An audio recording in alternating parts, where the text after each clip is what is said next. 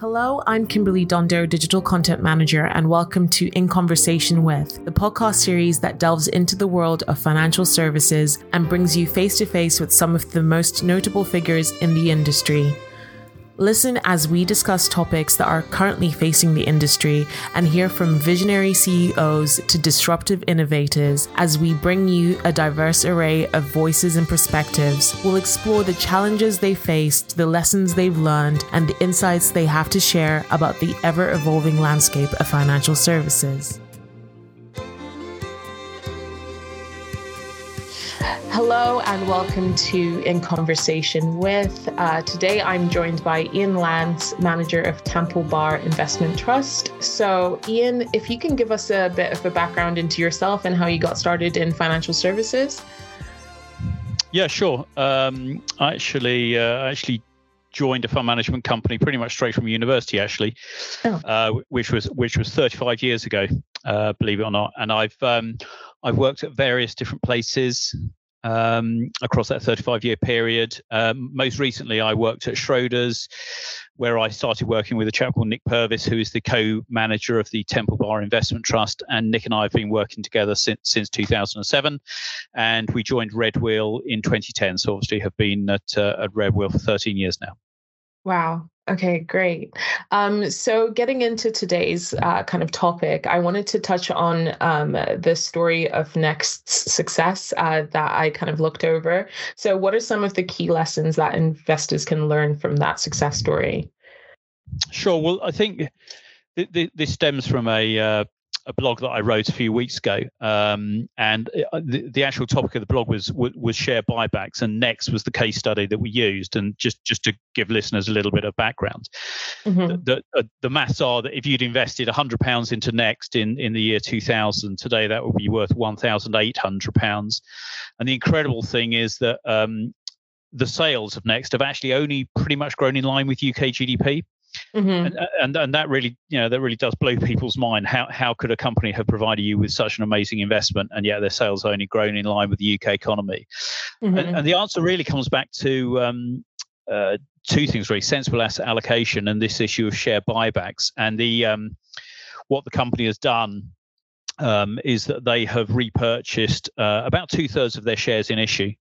And what that does, it just means that mathematically, although your top line is growing at, I think it was about 4% or so, because obviously you've reduced the number of shares in issue, your earnings per share grows at a much, much faster rate. So the earnings per share has grown about 15% per annum across that period of time. And that's the thing really that has led to those amazing investment returns.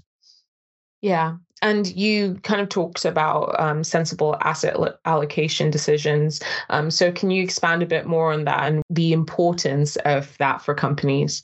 Yeah, certainly. So I guess if you think about it this way, the how the management of the company that you're invested in allocates capital is going to determine the future returns of the business. So if they do a good job, if they either invest in assets or businesses which go on to make a good return, then that will benefit you, the shareholder, and vice versa. If they do a bad job, then ultimately that's going to negatively impact you. So it's pretty much one of the most crucial things that you should look at when you're thinking about investing in a company.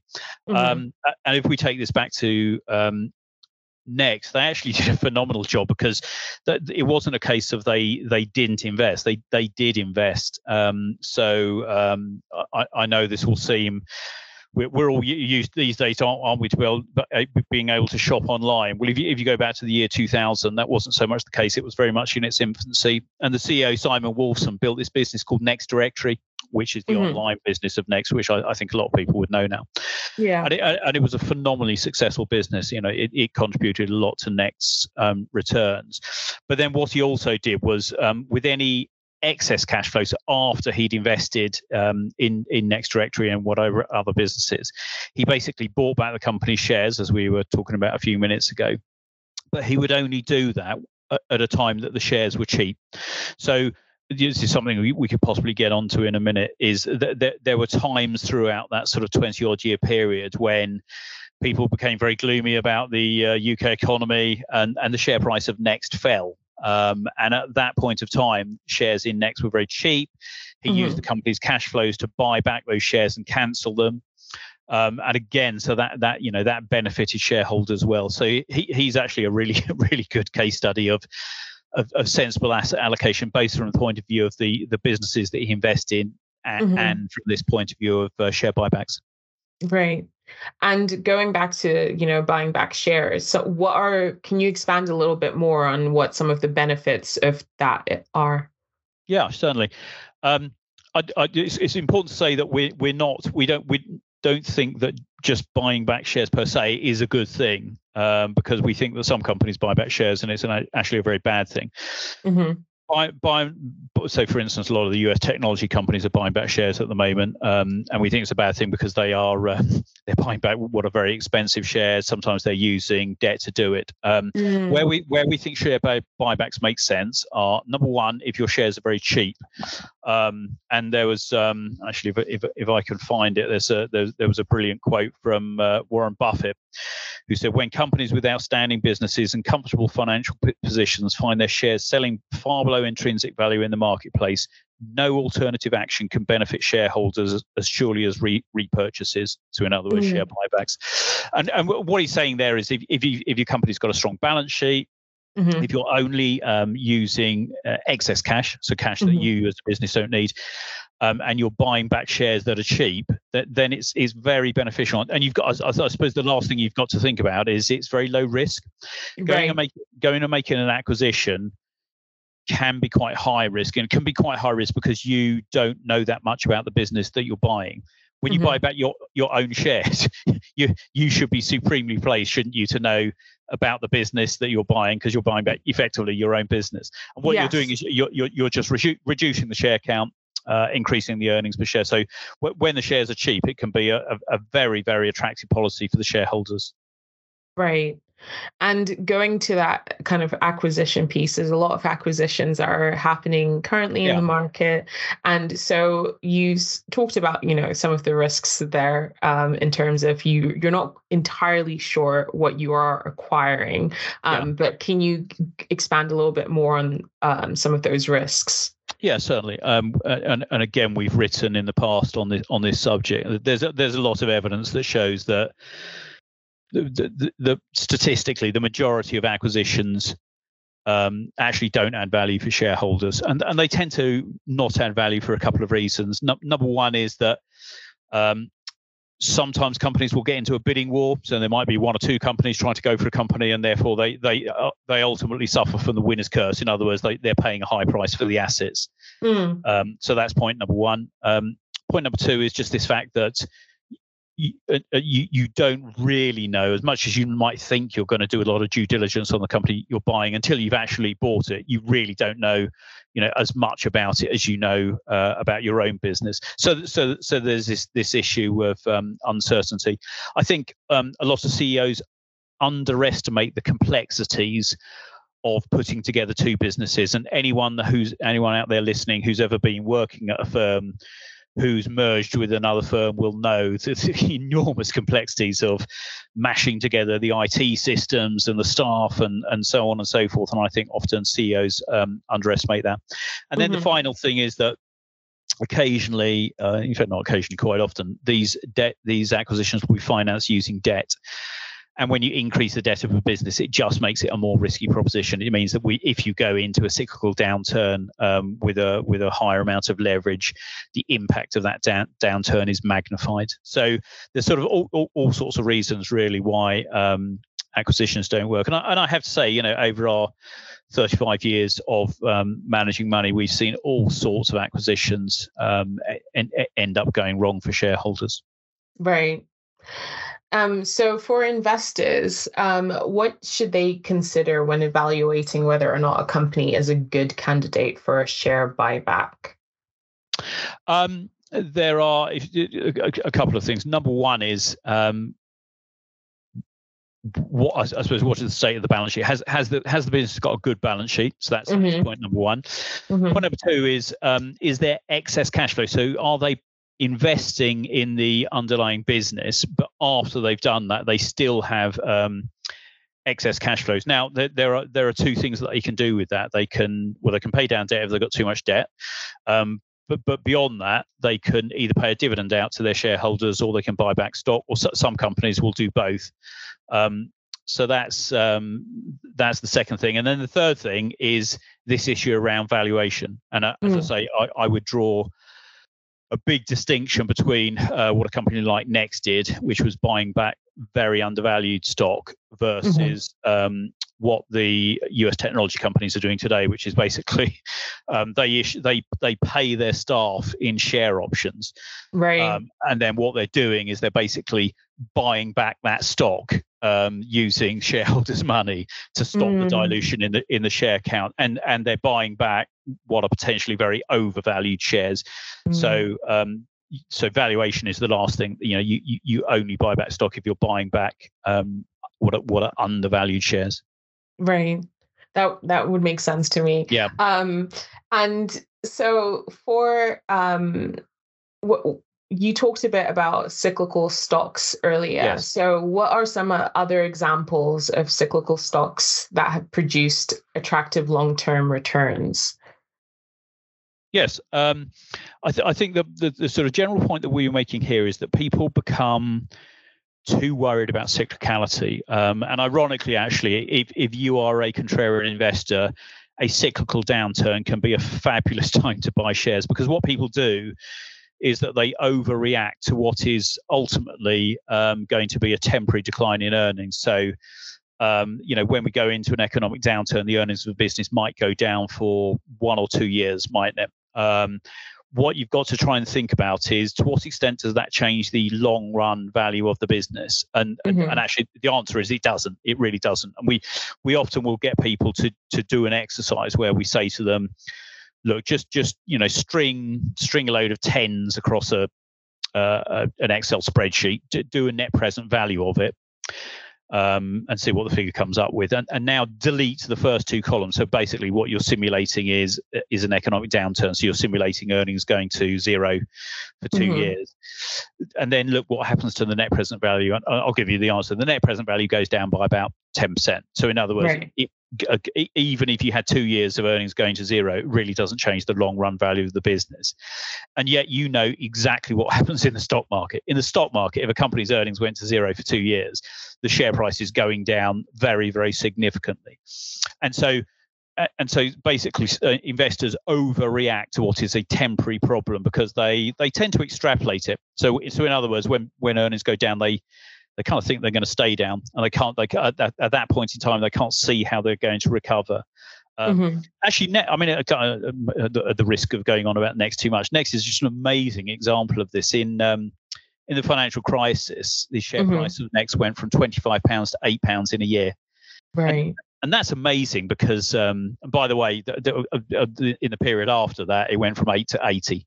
Wow. So that was an amazing buying opportunity, and that's an example of people overreacting to what was in that case a temporary phenomenon. Let's remind ourselves, Next was not a bank; it was not going bust. It was a retailer, a very good retailer.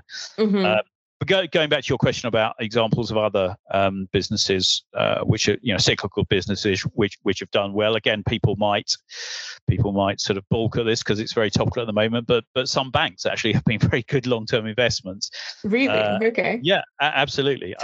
So if people will. I know everyone out there would have heard of Warren Buffett. Some of his most successful investments have been banks. He owns an American bank called Wells Fargo. He had an investment in American Express.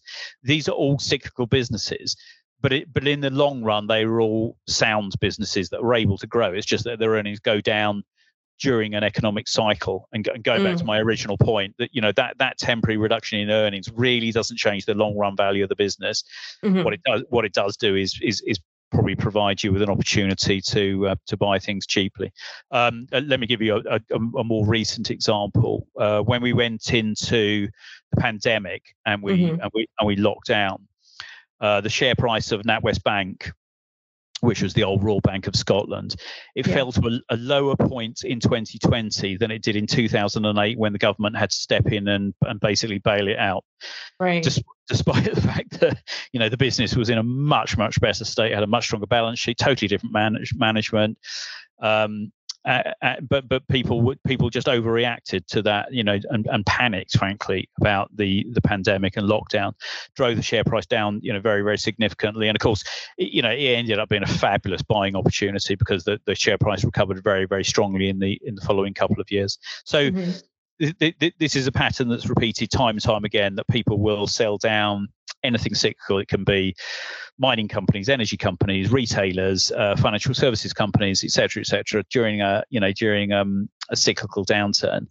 And so long as there's a reasonable chance of an economic recovery, and most economic downturns do recover eventually, it normally ends up being a good buying opportunity.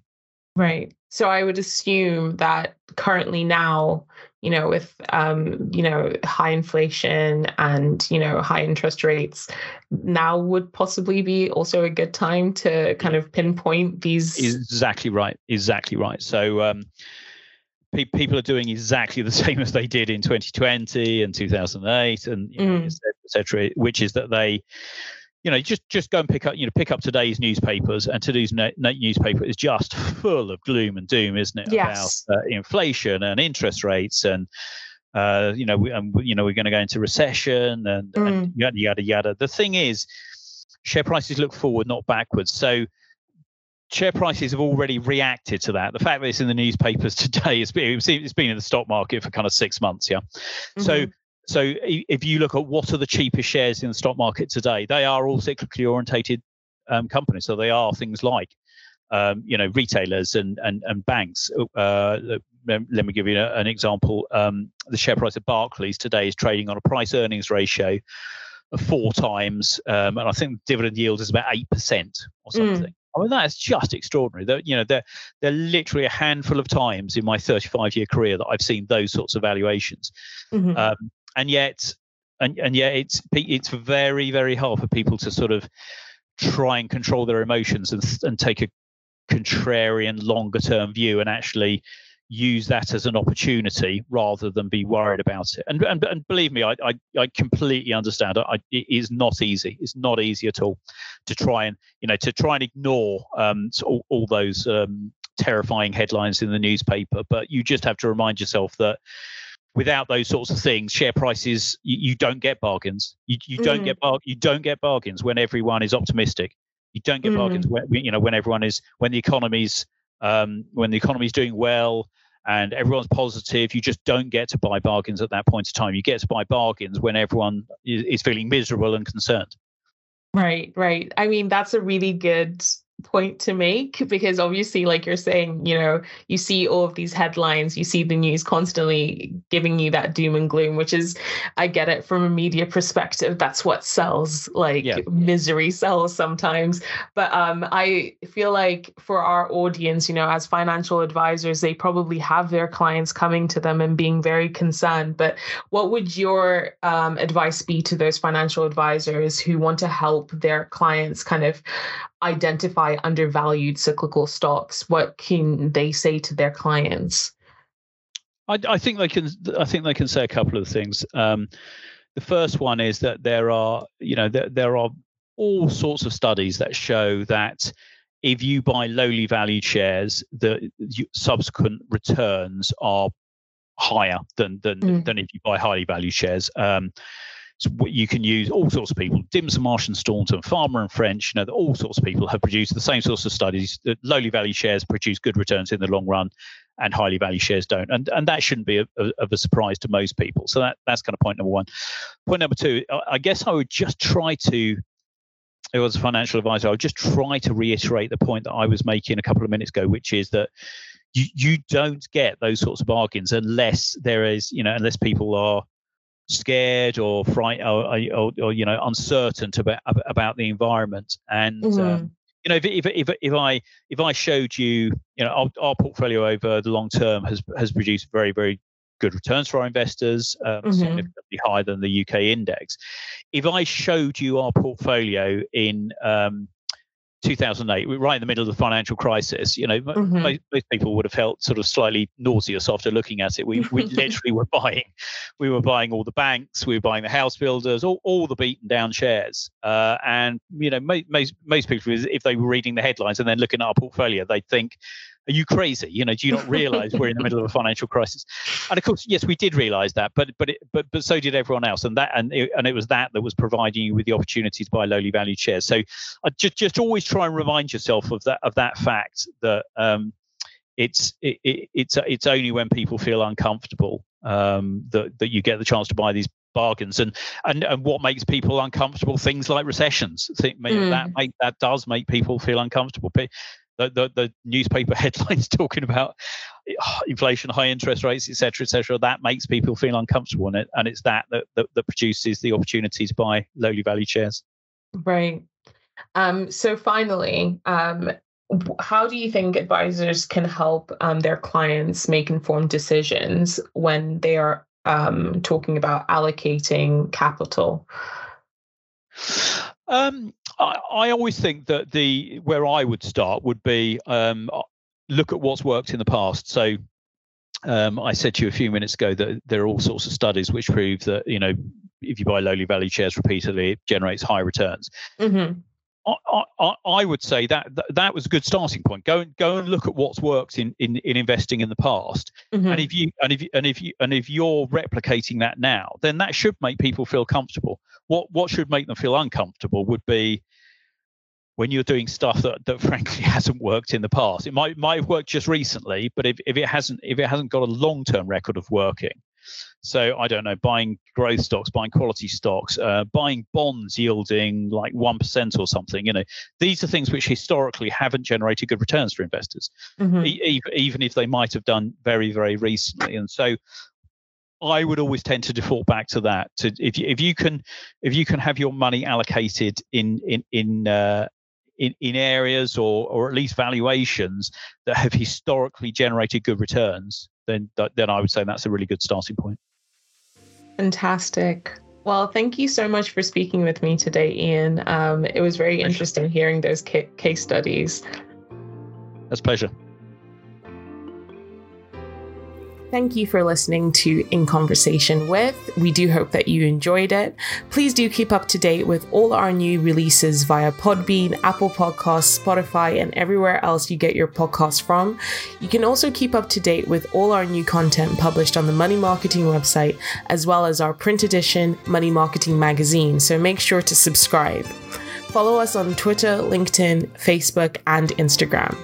See you next time.